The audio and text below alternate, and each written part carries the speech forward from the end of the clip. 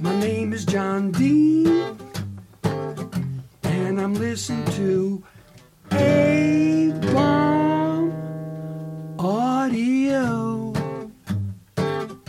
I'm listening to A-Bomb Audio. 3, 2, 1. Expounding on the independent artists exploding on the music scene from the seven-sided river house in Chicagoland. Here's your host, Jeff Nogan.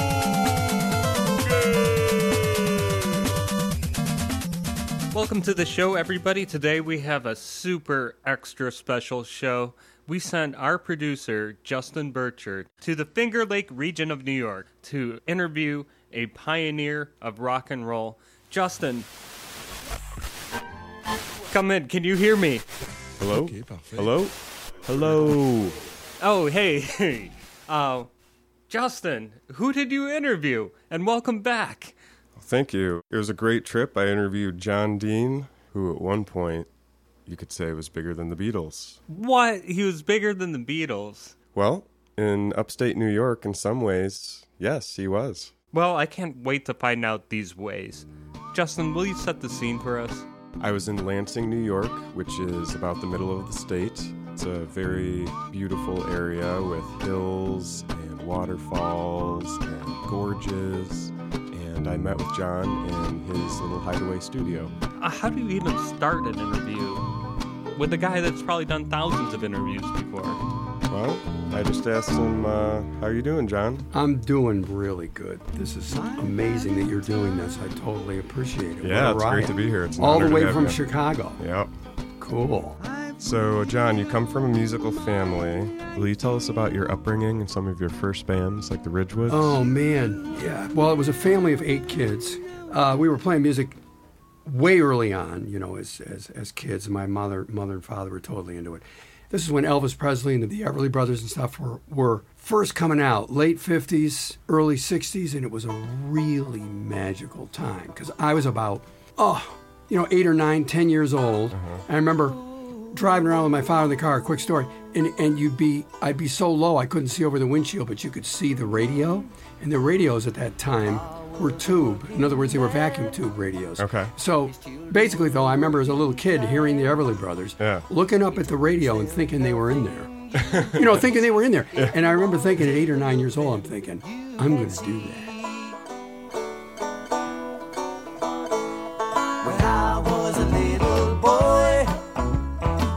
Holly Gregg, he lived across the street and was part of the Dean Brothers. I knew him since 2nd grade, and he had this old cowboy guitar. We'd sit there in 2nd, 3rd, 4th grade and try to pluck notes off this guitar.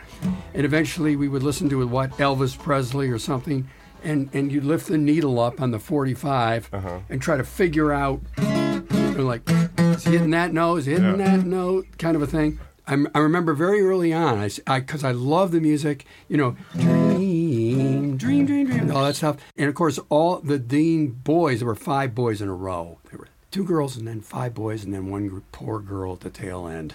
Anyway, but right away, we were all kind of on the same channel. And rock and roll was so young at the time that you knew you could do it. The music at that time was obtainable to people who really didn't know how to play. I mean, lead guitar players were just riding a couple notes the whole time. Right. So we were going, all he's doing is doing this? Oh, I can do that. So it wasn't as impossible as the newer, as people got better, it evolved into It wasn't there yet. Yeah. So it was obtainable to us. And so we formed a band and started playing these. I started on drums, really. And this was the Ridgewoods, This correct? was the Ridgewoods, sort of a high school. It was totally high school kids. Yeah. I was 12 when I played my first bar. They snuck me in the back of a bar. Wow. I was playing drums. We sort of ranged from, I was the youngest, and then my older brother was like 17 or 16 or 18. By that time, they were cheating to get in bars. Yeah. So, and they'd sneak me in. The bars were all smoke-filled. Smoke was everywhere. Beer was everywhere. But we started playing a few bars and high school, like proms and stuff. The Ridgewood was the first band where we felt the juice. We get in front of people and everybody was grooving and watching us, and we were going, this is the right trail here. Yeah. We're 15, 16 years old. We can be superstars. Sweet 16 again. Sweet 16 again. Wanna ride a hat then again. You and your brothers, did you pretty much rule the high school? Were you guys like the coolest Well, we were kids? incredibly hip. It was, it was we were, Because from what I read online, it was like, you guys would have band practice, and Yeah. suddenly there'd be 50 to 100 yeah, teenagers there. right just out of a hanging out garage. and- yeah. In the garage. My parents, thank God they were so tolerable. It was typical high school silly stuff. But Yeah. we just had a ball with it. And that's when we first started going, do we really want to go to college or do we want to keep doing this? Yeah, and you guys sort of started a second band, right? Where you were more the lead person, Yeah, and yeah, that was the Gay Blades? That was or- the Gay Blades, which was a little later. And what a terrible name for a band. I'm not even sure what that means. I could be really naive here. But anyway, at the time, we changed our name to Gay Blades. So I was like 16, 17. So the Gay Blades was sort of a little bit more refined version of the Ridgewoods. Okay. And then we started getting to be juniors and seniors. Then we would we'd run a U-Haul trailer, throw the equipment in the back of the U-Haul, drive to Albany every weekend and play fraternity parties and that band, for whatever reason, was called The Clouds. The name Gay Blades didn't stick, so it became The Clouds, and that was a band where we played for like a year and a half when I was a senior and stuff in the Albany area at a million different crazy fraternity parties and stuff. Then we all figured you were supposed to go to college, so everybody went like to their first year of college. But in those days, again, it's contextually, the times we were in was Vietnam. The civil rights movement was huge. President Kennedy had gotten shot. All that we saw, the stuff is Martin Luther King. So there was a lot of protests going on. There was a lot of that happening. Meanwhile, we're in college. So we, along with thousands of college students, were joining protests against when they dropped the bombs in Cambodia, and the Vietnam thing. Meanwhile, you got Crosby, Stills, and Nash with these songs like "4 Dead" in Ohio, and those kind of. The crap was hitting the fan. It was unbelievable, and of course, then that's the baby boom lump, all thinking they're going to totally change the world. We're right in that lump, and we all wrote letters. This is before email. At the same time, and everybody was expressing, let's get out of here. Let's do what Crosby, Stills, and Nash did. Or we know how to do this. So we all, to our parents' total freak out, all quit college at pretty much the same time and started a band called the Dean Brothers. Who loves you? Crime's not gonna make your dreams come true. You must choose. You can bet you're gonna win and gonna lose. That's when we all sort of vowed to be, we're going to be serious about this. We're going to go after record deals. We're going to do demos. And at the time, people were going down to New York City and they would literally go down to New York. You could go down there with a tape, or you could go down there with a demo record, a 45 usually, and you'd go to the Brill Building, which is where a lot of songwriting was going on. Carole King, all these different, God, you'd walk down the halls. We went down there as like 19-year-olds, totally naive, going into these, knocking on doors and offices, trying to get in to see if they'd let you through. You try, I've got a demo. Can you listen to the demo? And we try to get through the secretary first. And if the secretary liked it, she'd usually get her boss to come out. But anyway, we got our demo finally played by some pretty serious people. We had interest. They freaked and loved this demo we did, which was, it was just real pure No drums, no rock, just the guitar and beautiful harmonies and stuff. They bought the act, and they informed us that this production group who heard us were tight with Atlantic Records. Mm-hmm. So they got Atlantic Records interested. So Atlantic and this production company offered us a 3-album deal. And this is before we had a performing act. I mean, we knew how to play rock and roll and stuff, Right. but we weren't really on the road living in motel rooms doing the act. So then this is where we all huddled together because we were so brilliant and 20-year-old knew everything. We knew it all. We figured, well, we don't have drums, we don't have a PA system, we don't have a truck. Let's start playing out in front of people first, and then we'll get a record deal. We had the contracts when they practically signed our names on them. Yeah. And we called them up or something and said, well, we're not interested right now, but in about 3 or 4 months we will be. It would have been a pretty big change for you guys too, Huge. right? They wanted to move you guys all to New York City Yep. probably, put you into the music industry machine. Yeah, and into the stuff. machine. Oh, yeah. And they were giving us demos to do. So, I mean, well, that Atlantic didn't do that, but a couple of the other production companies wanted us to do these. Gee, it's so nice to be with you was one of these dumb songs they Yeah. wanted us to do. Somebody made a hit out of it. We Yeah. didn't.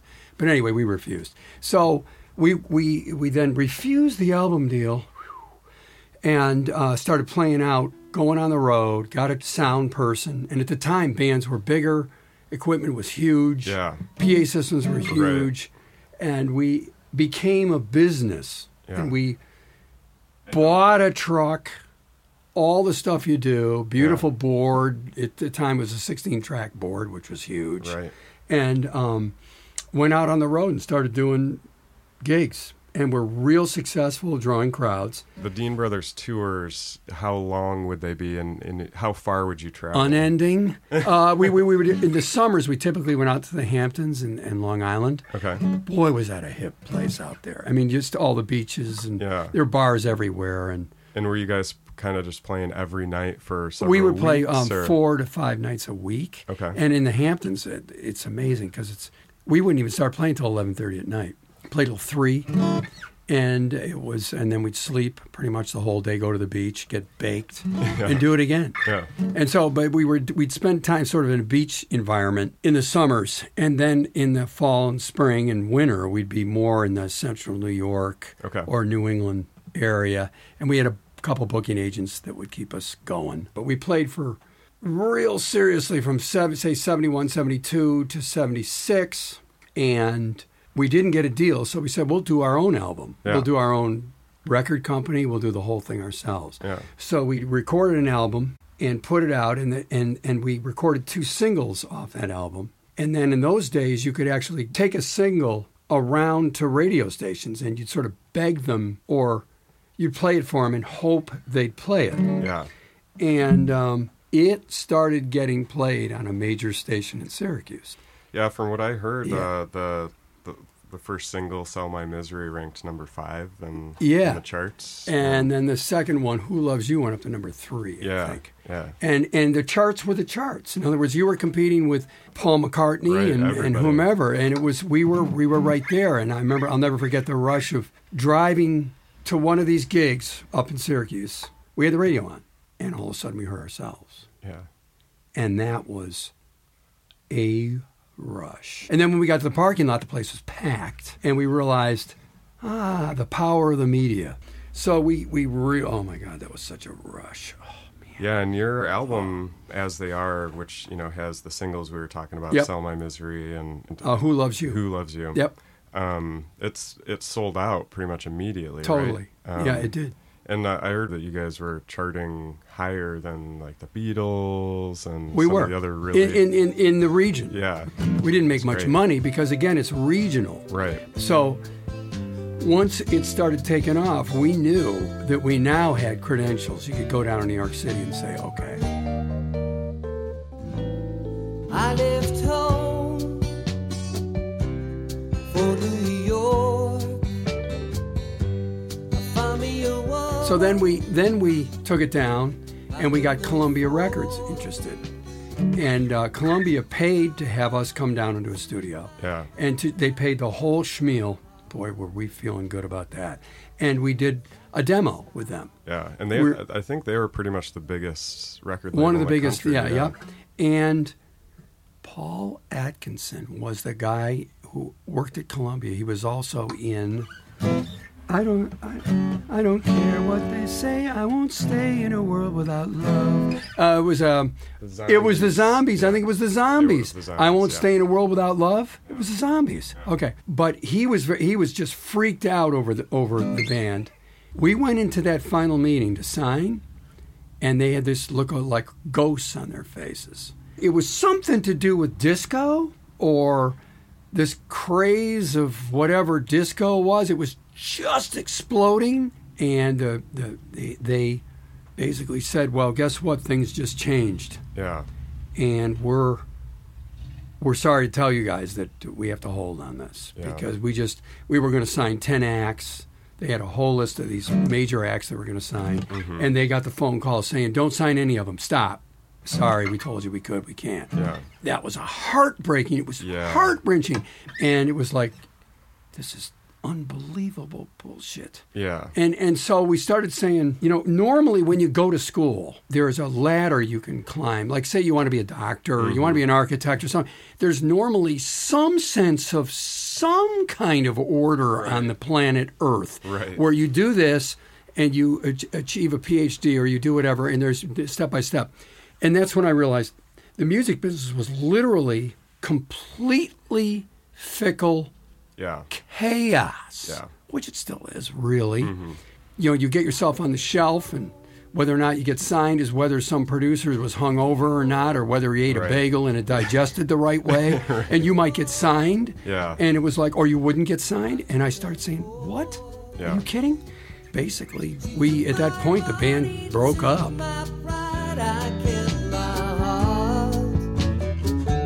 Now it's back to the Southland. I'm gonna make a new start. So after that happened, then did you take a break from music for a little while? I think it was so much in my blood. I still had this incredible idealism. I still hung on to it. We'll just get a different drummer and we'll just do this. And my brother Bob and I continued sort of limping along. About 2 or 3 years later, I jump into the world of architecture. I'd always been into art, and I said, I'm going to take some courses, and I'm going to get into the real world and get into engineering, architecture, and stuff like that, and put a parachute on essentially, and get out there and start. And I met my wife, my future wife, and I said, you know what? I want to have a family. I want to live a normal life here a little bit, as opposed to chaos. Yeah. It is utter chaos. Yeah. So, I mean, again, music is great, but boy, you got to have a parachute on. Yeah. So before we move on, I wanted to ask you about a Dean Brothers track in particular, the song called Mars. Now, your daughter, Emily, currently works for NASA as part of the Mars rover team. Will you tell us more about the song and this strange coincidence? Oh, my God, it's nuts. Yeah. It's nuts because I remember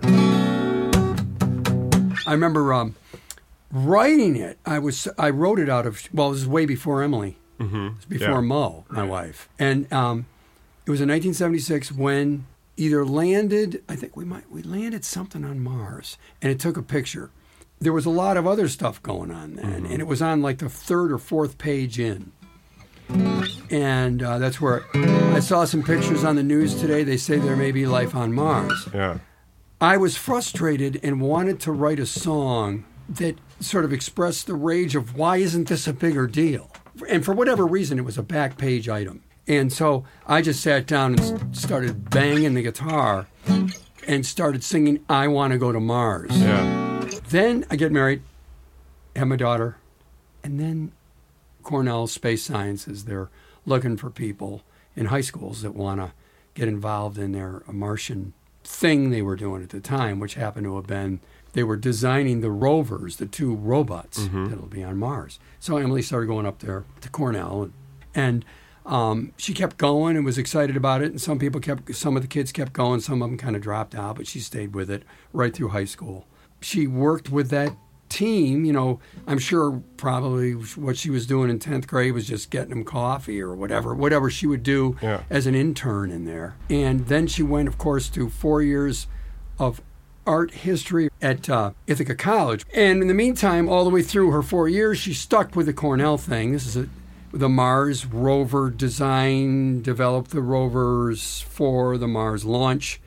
And then when she graduated from Ithaca College, they asked her if she wanted a job there.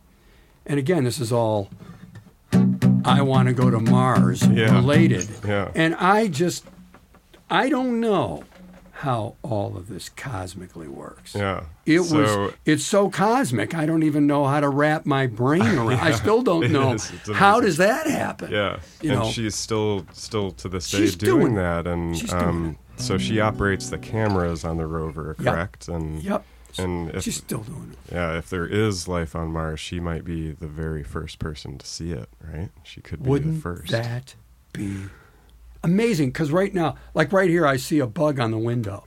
If they saw a bug, it could be tiny. It could be the size of a flea. Yeah. The world would freak. Yeah. Yeah. And so, she would probably be the first, right? Because they tell her to aim it and shoot. And then she gets the pictures and she assembles them and then delivers them to the scientists. Mm-hmm. Wow. That's pretty amazing. Yeah, that would be amazing, wouldn't it? Yeah, well, let's hear the song. So this is called Mars, written by John Dean and the Dean Brothers Band.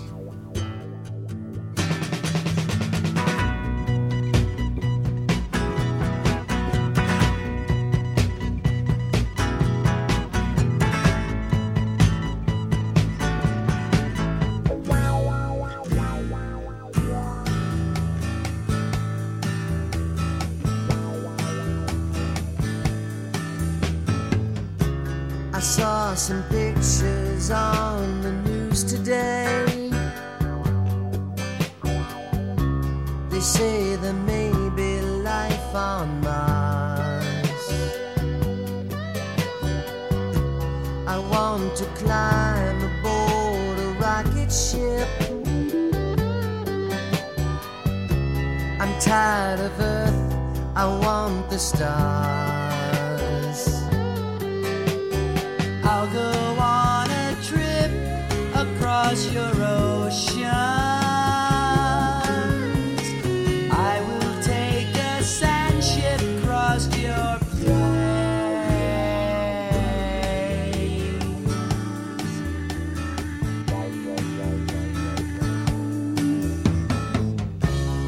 No one cares if Martian skies are red.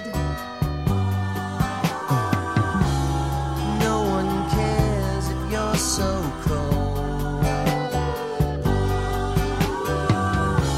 I want to look back at the earth at night and see a starship heading home. How far can I see atop your mountains? How far trek across your sand plains? Can I skate upon a frozen river? Will Martian life be left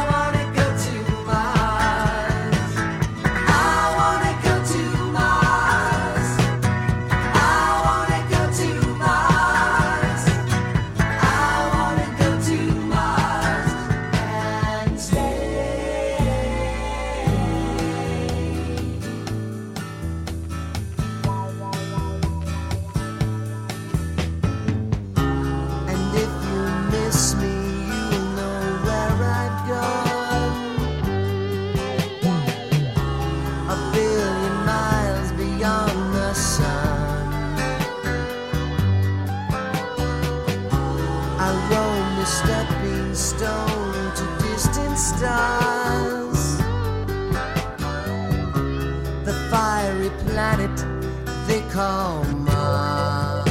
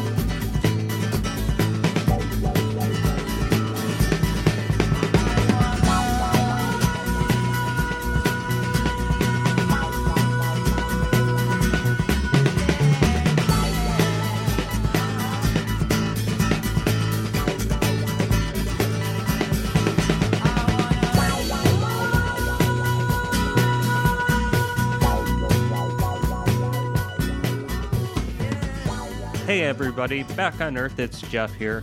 I want to remind everybody to check out abombaudio.com. There you'll find a blog about every band and videos of all the live performances. You can also see art done by myself and other talented artists and learn about our new CD where we've compiled all our live performances into one awesome CD called A-Bomb A-List.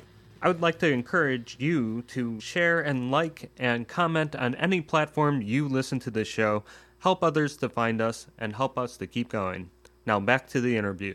So I guess that kind of leads us to closer to the present now. Yep. And this year, you released a brand new album called Still Do. Yep. Will you tell us more about what inspired the songs on that album and how you recorded them? Well, I've got what I'm pointing to over here. I've got a 16-track little thing that's a foot long. And I started recording, learning how to use it, and recording on my own. So on the album, did you play all of the instruments? Yeah, pretty much everything. Cool. Everything you're hearing on that That's one. great. Yeah. And once in a while, I'll bring in some of my nieces Yeah. and nephews or something to play. Cool. So was the album mostly recorded in this room Yep. that we're in right Yep. now? So Yep. just to describe it, it's pretty neat. It's basically, so you drive down John's driveway and you kind of see a shed at the end of the driveway. And you come in the shed, and it's nice, kind of, a typical shed, but then there's this little back door. You step through that and come down, and that's where we're at now. It's a little studio room, and he's got a pretty cool little setup here with some nostalgic Dean Brothers posters and some nice artwork and lyrics around. It's Neat pretty little cool, setup. and you don't need a lot of space. Yeah. It's almost like it's twice the size of a cubicle at a job, but to me that's cozy. It totally works for me, and you can do it now with the technology that exists. You can do this yourself. So a lot of these songs are coming from all over the place. Some of them are just from conversations or just Right. some idea that hits me while I'm driving down the road. A lot of the songs I wrote, between 1970 and 1980, but I kept right on writing, and like Still Do is a song that I wrote, pretty much about my lovely wife now, Yeah.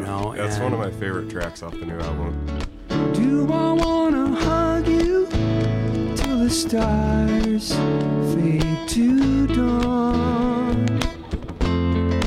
Do I wanna kiss you walking in the pouring rain? Do I wanna make it home so I can... Well, I think one thing that's really striking about your new album is a lot of times, when you hear an artist who, if you compare, work later in their life compared to earlier in their life, a lot of times you can kind of hear the emotion is missing in the later songs. In the 'Cause later it's songs. almost like they're trying really hard to get what they had before, but they're missing that passion and the emotion. Yep. And with your album, it's so emotional and genuine and passionate. It just sounds to me like you haven't lost a step in terms of what you bring to it emotionally. Whoa. It's I very take that as the genuine. ultimate compliment, because I hear demos or somebody gives me a song and they're now like 60 years old. Mhm. And I knew them when they were like hot. Yeah. and it's different. Yeah. And I think, oh my God, am I one of them? I'm nervous about that because, you know, you can almost be delusional about your own absolutely. artwork. You go, oh, I'm such an artist. Yeah. Aren't I incredible? And I hope you're right.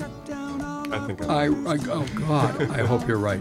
Because that always, but I would keep doing it anyway, even though I was delusional. I would keep doing it just because I just breathe it. All the rest of them too. It ain't me. Not who we are.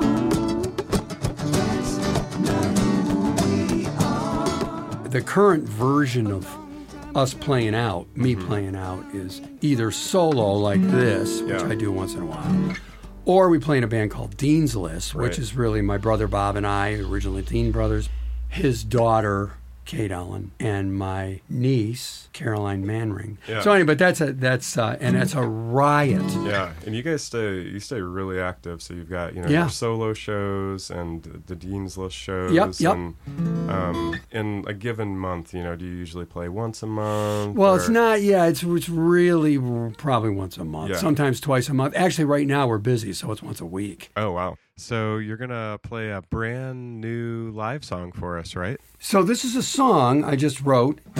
It's literally in the process, and it's called Ring Thing. And it's just a silly thing like a Rodgers and Hammerstein song that would be sung sort of like this through a microphone or a little tin thing.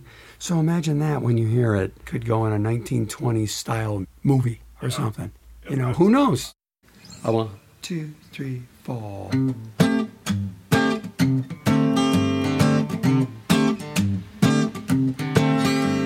I used to want them all, medium, short, and tall, but no more, 'cause I got a new thing,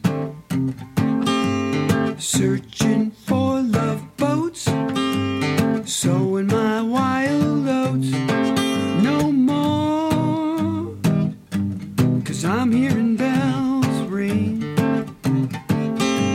Before we met, my world was cold as ice. One look at you when you turn to paradise. I want to be your anything. I want to make your heart sing more than a spring fling. I want to be your anything. Now I'm not gonna stop, gonna shop until I drop, looking for a gold band for your left hand. And if it's not a perfect fit, I'm not gonna bother with it, 'cause we'll take it back for another. But I will do my best to size it right. A metaphor for the rest of our lives. I want to be your anything. I want to make your heart sing more than a spring fling. I want to be your ring thing.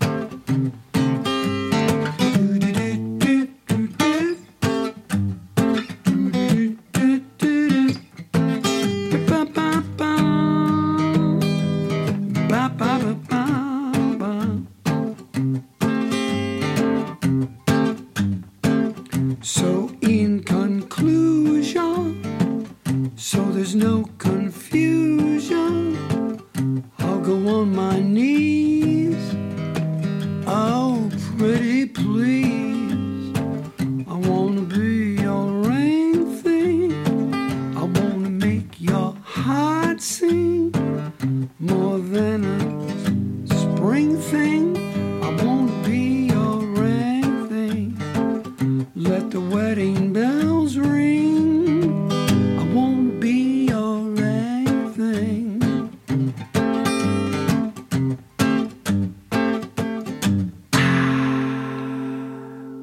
Chris here. I just wanted to let you know about a special bonus song that John performed for us. You won't hear it in the episode, but if you go to abombaudio.com, you can check it out. That's right, we're giving you 2 live videos this month. You'll also find photos of the Dean Brothers Band and links to John's albums. Bam! So don't forget, right after the episode ends, scoot over to abombaudio.com. Now back to the show. What advice do you have for young songwriters? Is there anything in particular that you feel like you know now that you wish you would have known when you first started your career? Wow. I would say to have an alternative source to make a living while you're doing it. In other words, maybe you go to college, but you also do this. Yeah. If I had it to live over again, I would tell any band, forget the money end of it. If you're thinking only about money, it's almost like a hindrance to the whole thing.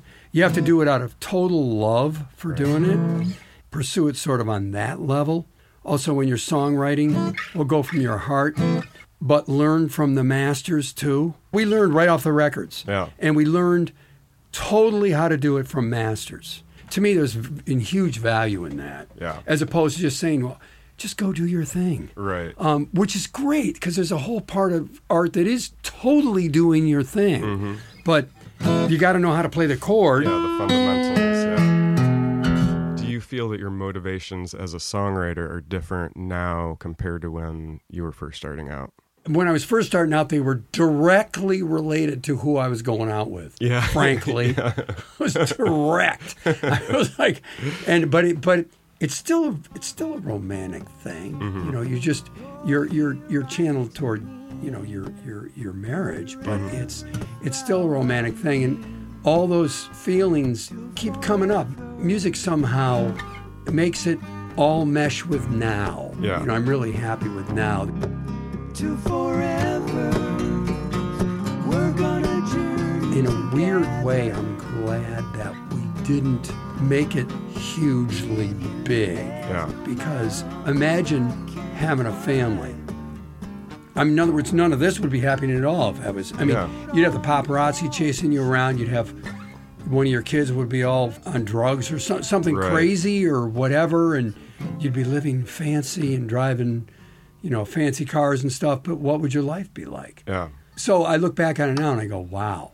You know, I'm glad I can live a normal, I'm a normal human. Yeah. Just couldn't go over shopping and nobody's spotting you. Yeah. But then, of course, then there's that part of me that really wishes it would have happened too. Yeah. I mean, come on. Yeah. You know, but of course you want that. But then you talk to any of these famous actors and famous people and they all say, oh man, do you really want this?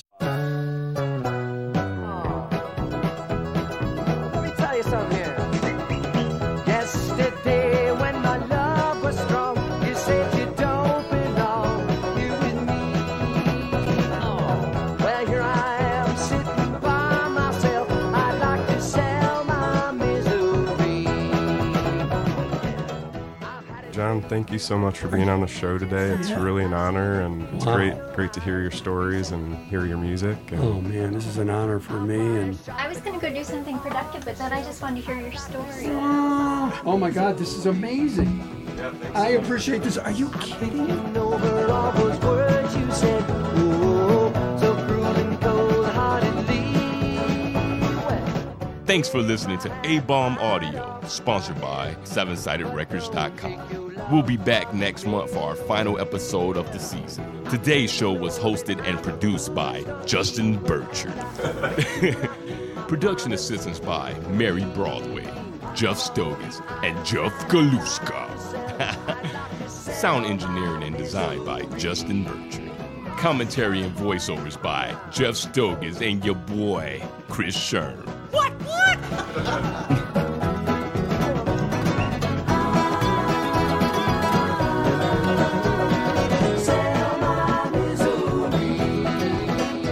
Episode 5 was recorded on location in Lansing, New York, and produced at the Seven-Sided River House in North Aurora, Illinois. Show your support by shooting us some stars on iTunes, liking us on Facebook, and following us on SoundCloud. Thank you for listening.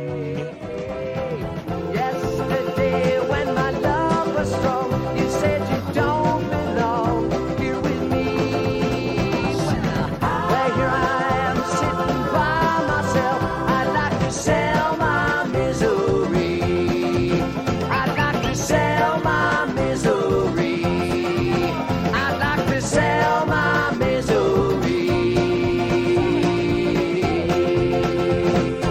It's not abominable. It's A-Bomb Audio.